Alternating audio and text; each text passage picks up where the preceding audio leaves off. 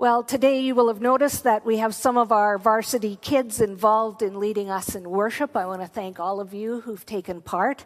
That is so awesome. And they will be in the service for the teaching time, so I'm going to try and wind together teaching and story in a way that has something for everyone. So let me start with a question. What do you like about stories? Maybe you think they're interesting. Or maybe they're entertaining. Or maybe they teach us something. So Jesus used story all the time, and he didn't just tell them to kids, he told them to adults who he was trying to teach. And stories are great because they help us think about something, maybe that we didn't know before, or something that we thought we knew and we weren't thinking rightly about. And so stories are great for that. And we have lots of those kinds of stories. But did you know that we all create stories that we tell ourselves to help make sense of what's going on around us? And we call those our personal narratives. And we use those stories to help us explain to ourselves or to others what's happened in our past or what's happening right now that we're trying to make sense of, or that we are anticipating either with fear or excitement about what's going to happen in the future. We're storytelling creatures, and I am confident that God made us that way. And these stories that we tell ourselves have something that underlies them, a belief that we probably deeply hold, whether we're aware of it or not. So every once in a while, it's good to pause and ask, are the stories I'm telling myself and that I'm living from, are the beliefs underneath them true? What is shaping my stories? Are they based on God's values and his dream for us, for human flourishing? Or are the beliefs that I'm living from more influenced by the culture that I live in, from this cultural moment? Because asking that question is super important, because those beliefs and stories absolutely shape how we live. So, let's look at a couple of examples. We tell a story to ourselves about our identity, about who we are and whether we have worth. So for many, many people, their worth is tied up in what they produce. In our culture, if you have a good job and you're successful at that job, and then you can buy a home and drive a nice car, then you can feel good about yourselves, and others will think of you as a successful person, right? And that is the key to your identity, and it underlies what we consider living a good life. And it is a strong cultural narrative, and we've breathed in that story so long that we've sort of adopted it as our own. But here's the rub. What if there comes a time when you can no longer do the thing or the things that gave you identity? You get sick and you have to take a leave. You retire and you no longer have that job. Or maybe you have some challenge that has made it almost impossible for you to get the kind of job that our culture applauds. Well, if your worth hinges on having that job and being successful at it to prove your worth, well, then what? Our invitation is to stop and ask the question, is the belief under the story we've been telling ourselves true? Is it true? What if God says something else? What if God calls you his beloved? And before you do one single thing, no matter what job you have or how many things you own or how beautiful you are, God thinks you have infinite value. So, who are you going to believe? The culture you live in or God? Only one of them is telling the truth, by the way, and I'm going to strongly suggest it's God that's telling the truth. You are his beloved. That's who you are, no matter what. Or maybe the story we tell ourselves is a story our culture tells, and it's that if I have lots of money and I'm able to purchase lots of things, and if I can go on trips, then I will be happy. And then I will be living the good life. Well, if that's our story and we organize our lives around that story or that belief, then what happens when we find that all the things we've collected don't really make us happy and potentially even make us dissatisfied? Well, what then? And our invitation is to stop, take a look at the story we're living from, and ask, is the belief under this narrative actually true? Well, if you listened to Renus last week, he talked about how some things sometimes that we believe can be half true. It's not completely untrue. It's just only half true. So having enough money so you can afford a place to live, food to eat, clothes to wear, that is super important, right? If you don't have enough money, life is incredibly stressful. It's a struggle. But the part that's not true is that having more money, or lots more money, as often the case is, doesn't actually make people a lot happier.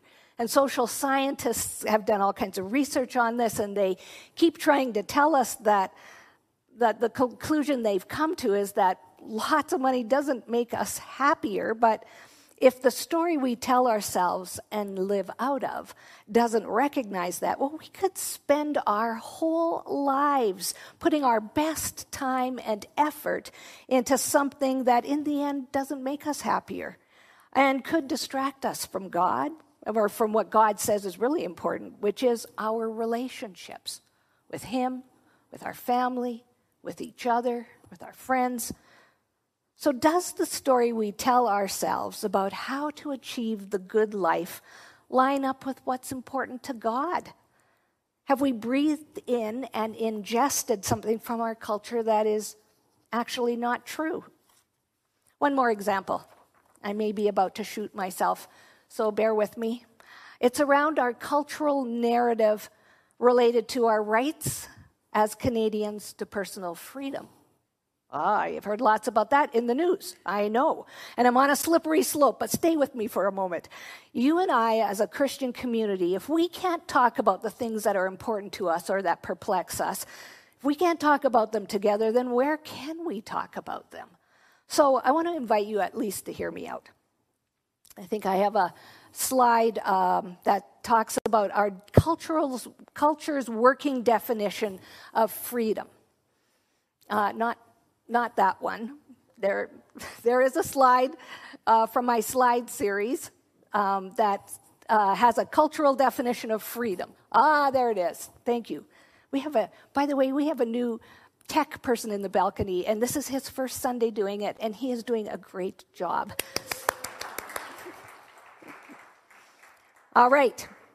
Here's our culture's definition broadly of freedom. It's that freedom is being able to make my own choices about the things that are important to me without anyone telling me what I have to do.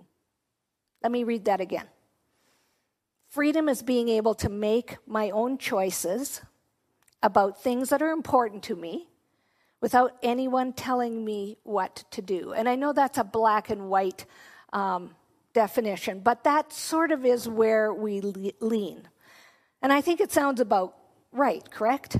And of course, we're all smart enough to know that because we live together with other people, we will from time to time moderate our own personal freedoms, right? So you wear your seatbelt, you drive the speed limit, you stop at a stop sign, you don't go to the doctor's office if you have COVID, right? You don't do that. You cannot kill another person even if they're doing you harm. So we have freedoms, but we moderate our freedoms in order to live well together. And we've always agreed on that, even if sometimes somewhat grudgingly. And we live in a country that has given us, in many ways, very generously, a tremendous amount of freedom. Without enumerating them all, I am particularly grateful for the freedom to gather here, to believe in God, and to be able to come to worship without harassment. And that is not true for many people in our world. So even though our country is not perfect, and we recognize that, we are blessed with many freedoms. But at issue right now is what we do with our freedoms. Do we use them for ourselves, or do we use them for the common good? And what would using them for the common good look like in a time when we can't even agree what the common good actually is? And deeper even than that, we seem not to be able to agree on what is true or not true anymore. Our postmodern culture, with all its leanings and assumptions, has brought into question whether truth can even be known. And that has not actually landed us in a very good place. So I put an article on Sermons Plus that was in this week's edition of the Maclean's magazine. And the article launches its discussion with the example of Neil Young and his confrontation with Spotify this week. He will not leave his music on the same streaming service as someone else whose version of truth he profoundly disagrees with. But the article at the bottom, at its bottom line, is addressing the thorny issue about whether truth can be known. Can we know what's true or not true? And if there is no solid foundation that we are standing on in terms of common ground, then what we find is the fissures getting larger and wider and deeper. Well, I don't know how to solve the issue causing all the angst in our society these days. You'll be happy to know. So I'm not going to go in there, but I want to invite us to take a step back from conversations about celebrities using their influence to tell us what is right or wrong. I want you to step back from conversations that make us hyperventilate about the convoy this week. And I want you to ask a different question. Could we at least consider, what does God say in His Word about personal freedom? What was His example or His role model when He was on earth? What did He do with His freedoms? And what is His vision for us as His followers? If Galatians 5 is correct, then at a minimum it calls us to use our freedoms in the service of others, which, Paul says, includes loving our neighbor as ourself, even those neighbors we disagree with, or those neighbors we profoundly disagree with. Could that belief that I use my freedoms in service to others in any way alter the story that we are telling ourselves in this cultural moment?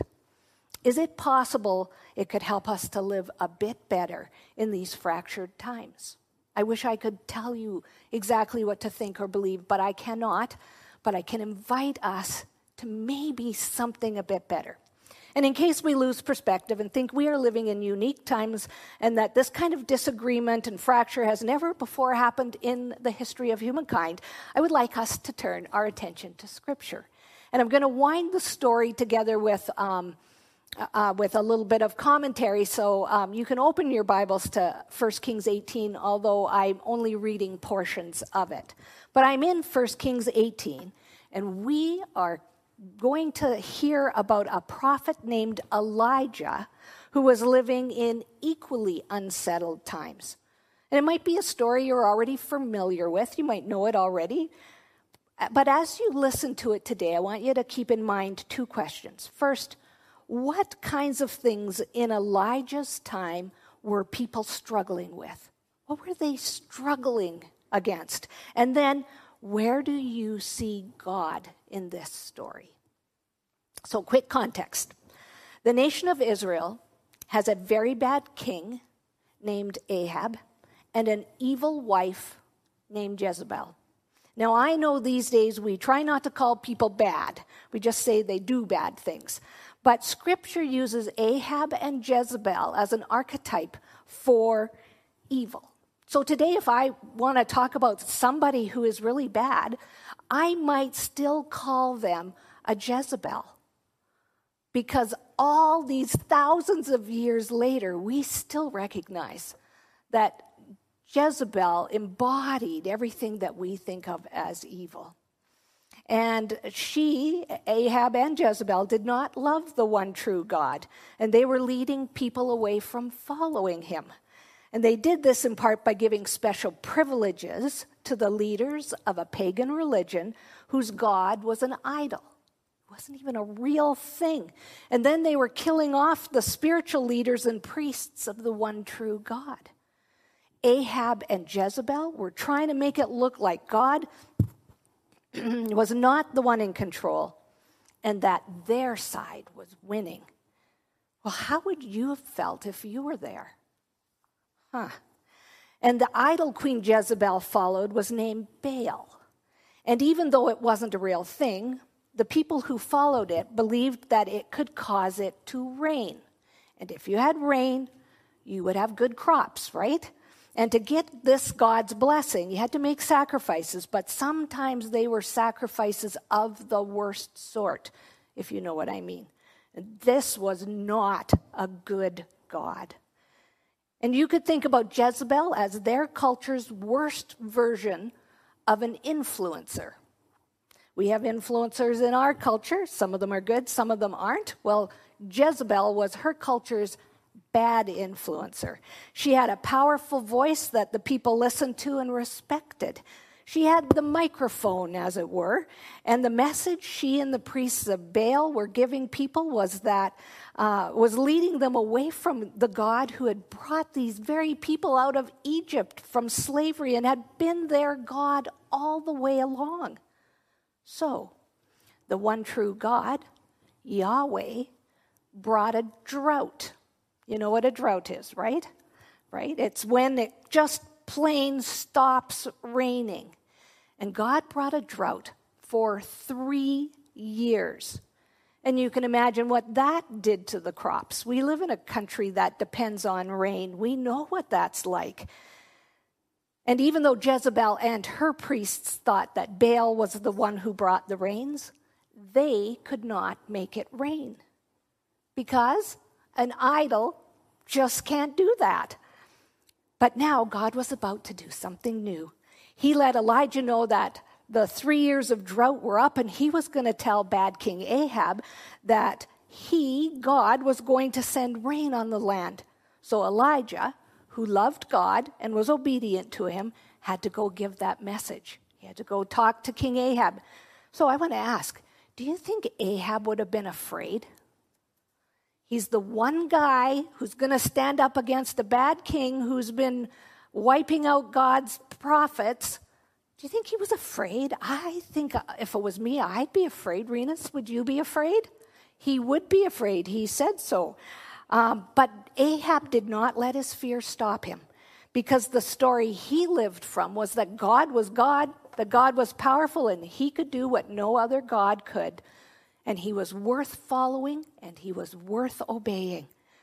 Well, 1 Kings 18 tells us he went to the official of Ahab's, whose name was Obadiah. How would you like that name? Obadiah. And he was a follower of the one true God. And he'd actually been rescuing some of God's prophets and priests and hiding them in caves and giving them food and water so they could stay alive. He was a good man. So Elijah went to him and told him, I know I've been in hiding for the last 3 years, but as the Lord God Almighty lives, whom I serve, I will surely present myself before Ahab today. So Obadiah went and found King Ahab, who then went to meet Elijah. And when Ahab, saw Elijah, he said to him, Is that you troubler of Israel? Well, when I read that, it reminded me that we all have a perspective, a set of lenses that we see things through. So Obadiah saw Elijah as a faithful follower of the one true God, but Ahab saw him as a national troublemaker. So which is he? Is he a troublemaker or is he a good guy? So if Ahab would have had social media, you know what he would have done? He would have made up some really nasty memes about Elijah. He would have called him names to sully his reputation, and then people would have chose sides. And some people would believe the lies and say he was the cause of the country's ills. It was his fault that there'd been no rain, as though a person could make it not rain. And the other side would see him as a savior. So, which is he? And how do we sort through all the opinions that come at us and decide what's true and what's not true? Well, if you're looking to God to form your understanding, then the answers will be obvious. But if not, sorting through things was hard back then, and it was as hard back then as it is now. I have not made trouble for Israel, Elijah replied. But you and your father's family have. You have abandoned the Lord's commands and have followed the Baals. Now that was true. If truth is based on God's word, it had been Ahab and his family who were in the wrong, but people then, as now, still get to decide who they're going to believe. Elijah knew that. So Elijah says, now summon the people from all over Israel to meet me on Mount Carmel. So bad King Ahab did what Elijah said. So if he were in Calgary, let's see if we can get a slide up here. If he were in Calgary, it would be like he said, I want everyone to meet me at the Saddle Dome tomorrow. And we're going to settle this issue once and for all. And that invitation went out to all the people. So picture yourself, not at the Saddle Dome, but on Mount Carmel. And everyone who is anyone is there. The priests of Baal are there all dressed up in their finest religious robes. The king has a front row seat and important dignitaries are around him. And then there's everyone else like us who are there to watch the big showdown. And that's when Elijah turns to the crowd. And I want us to hear what he says. Michael is going to come and read to us what Elijah said to the crowd. So, Michael, can you come on up?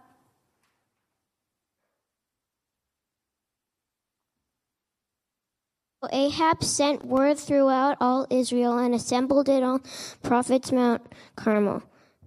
Elijah went before the people and said, how long will you waver between two opinions? If the Lord is God, follow him, but if Baal is God, follow him. But the people said nothing. Thank you so much. Do you wonder why the people said nothing? Well, maybe for some of them, it's because the story they lived from was that they were powerless in the face of evil Queen Jezebel, and if they were to stay alive, which was sort of the goal, they would need to be careful about where they admitted they believed in the one true God. Or sometimes people go silent when they're afraid of what others will say about them. And for others, maybe they didn't say anything because they just didn't actually know what to think. Because there were competing messages out there. And the king and queen had been using their influence, putting their weight behind the prophets of Baal. So perhaps some people let the influence of this powerful person sway them when they were trying to decide what was true or not true. It would be like us listening to celebrities and letting them tell us what's true or not true, rather than getting our cues from God. And then there were those who said nothing, maybe because they just plain didn't believe in God. There were lots of people around then who were like that, just as there are now. But then Elijah said to them, I am the only one of the Lord's prophets left. Where did Elijah get that message or idea from? I think bad Queen Jezebel had said that to him, given him that message, and he actually believed it, even though there was no real proof of that. But Elijah came to believe it deeply in his heart. And it was a very sad story he found himself living from, especially because he was to discover wasn't really based on any truth. So now the challenge. Each side was to make an altar. They were to put wood on it. They were to take an animal and prepare it for sacrifice, but not to set fire to it. And then the prophets of Baal were to call on the name of their God and then Elijah would do the same thing. And the God who answered by sending fire and that burned up the sacrifice, well, then the people would know that that was God, the true God. So the people agreed that was a good plan, and thus began the great showdown. And the prophets of Baal got busy and did what Elijah said, and then they started calling on their God, who was not really a God. And of course, there was no answer. So Elijah prods them a little. He says, call louder. Maybe your God is sleeping, or maybe he's gone away. But nothing happened. All day, nothing happened. And then Elijah said to the people, come here to me. And they came to him, and he repaired the altar of the Lord, which had been torn down. And he took 12 stones, and with the stones he built an altar in the name of the Lord. And he dug a trench around it large enough to hold 44 liters. And he arranged the wood, and he put the sacrifice on the wood. And then he said to them, fill 4 large jars full of water, and bring it, and pour it over the offering and the wood, which they did. Do it again, he said, and they did it again. Do it a third time, he ordered, and they did it a third time. And the water ran down around the altar and even filled the trench. There would be no question about whether Elijah had cheated the system. If there was to be a fire that burned this offering, only God could do that. And now, let's hear the prayer that Elijah prayed. Holly is going to read it for us. At the time of sacrifice, the prophet Elijah stepped forward and prayed, Lord, the God of Abraham, Isaac, and Israel, let it be known today that you are God in Israel, and that I am your servant and have done all these things at your command. Answer me, Lord, answer me, so these people will know that you, Lord, are God, and that you are turning their hearts back again. Thank you, Holly. Well, Elijah knows that the only way people will know God is if he answers. And his deep desire is not that God will scare the people, but that God will turn their hearts back to him. So they will quit believing the lies they've been hearing around them, and so they will let God be the one who tells them what is true and how to live the good life. Well, Scripture tells us, then the fire of the Lord fell and burned up the sacrifice, the wood, the stones and soil, and it also licked up all the water in the trenches. Okay, that is a miracle. And then the people responded, and it is your turn to respond. So if you could read the words on the screen together with me. When all the people saw this, they fell prostrate and cried, the Lord, he is God. The Lord, he is God. It was impressive, and the people responded with awe and belief. Now, maybe you haven't seen God do a miracle like this in response to the complicated situations you are living in. And maybe you'd love to see him do something spectacular and make it really super clear which side or perspective is right. Wouldn't that be great? I would really like that. But whether God does a miracle or not, let me invite you to keep on faithfully praying, because really you never know what God might do. And then, as you wait with perseverance, pray that he will fill you with the fruit of the Spirit, so that the way you live represents him well in this day. Well, there's a lot more to the story, but I want us to jump ahead to see how God continues to be faithful and help Elijah.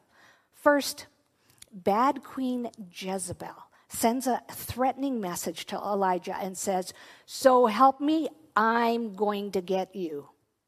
And then Elijah, who really was actually afraid, even though he'd just seen God do this amazing miracle, runs for his life. Remember, he thought he was the only follower of God left. And he finds a tree and he drops under it in depressed exhaustion and goes to sleep. He just wishes the struggle was over. But interestingly, God isn't mad at him, and God isn't disappointed in him. He sends an angel to Elijah with some food to eat, and he gives him water to drink and a chance to rest because he's so tired. And the next day, it's the same. More food, more water, more chance to just rest until he's finally strong enough to do a long journey to a place where he would meet with God. And it was a significant place that he would end up, the same place where Moses had met with God many, many years earlier. And then we're told, the word of the Lord came to Elijah. God said, "What are you doing here, Elijah?" And he replied, "I have been very zealous for the Lord God Almighty. The Israelites have rejected your covenant and tore down your altars and put your prophets to death with the sword. And I am the only one left. And now they're trying to kill me too." Well, God knew that Elijah was disappointed and that he thought he was alone, but God is God, and he knew that wasn't actually true. God would go on to tell him there were actually 7,000 people who had never bent their knee to Baal. It's a lot of people, isn't it? 7,000. And that God actually had a plan going forward. But what I love about this part of the story is that God wasn't mad at Elijah for being tired or disappointed or despairing. And here's what happened instead. Watch the video.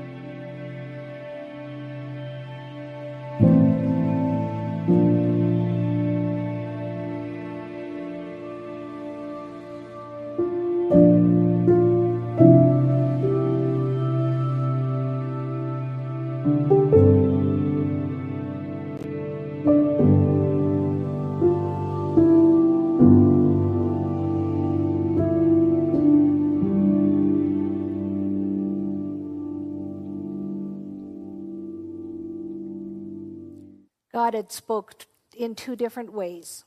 First, he had spoken in a miracle that wowed everyone, but then he also spoke in a still, quiet voice.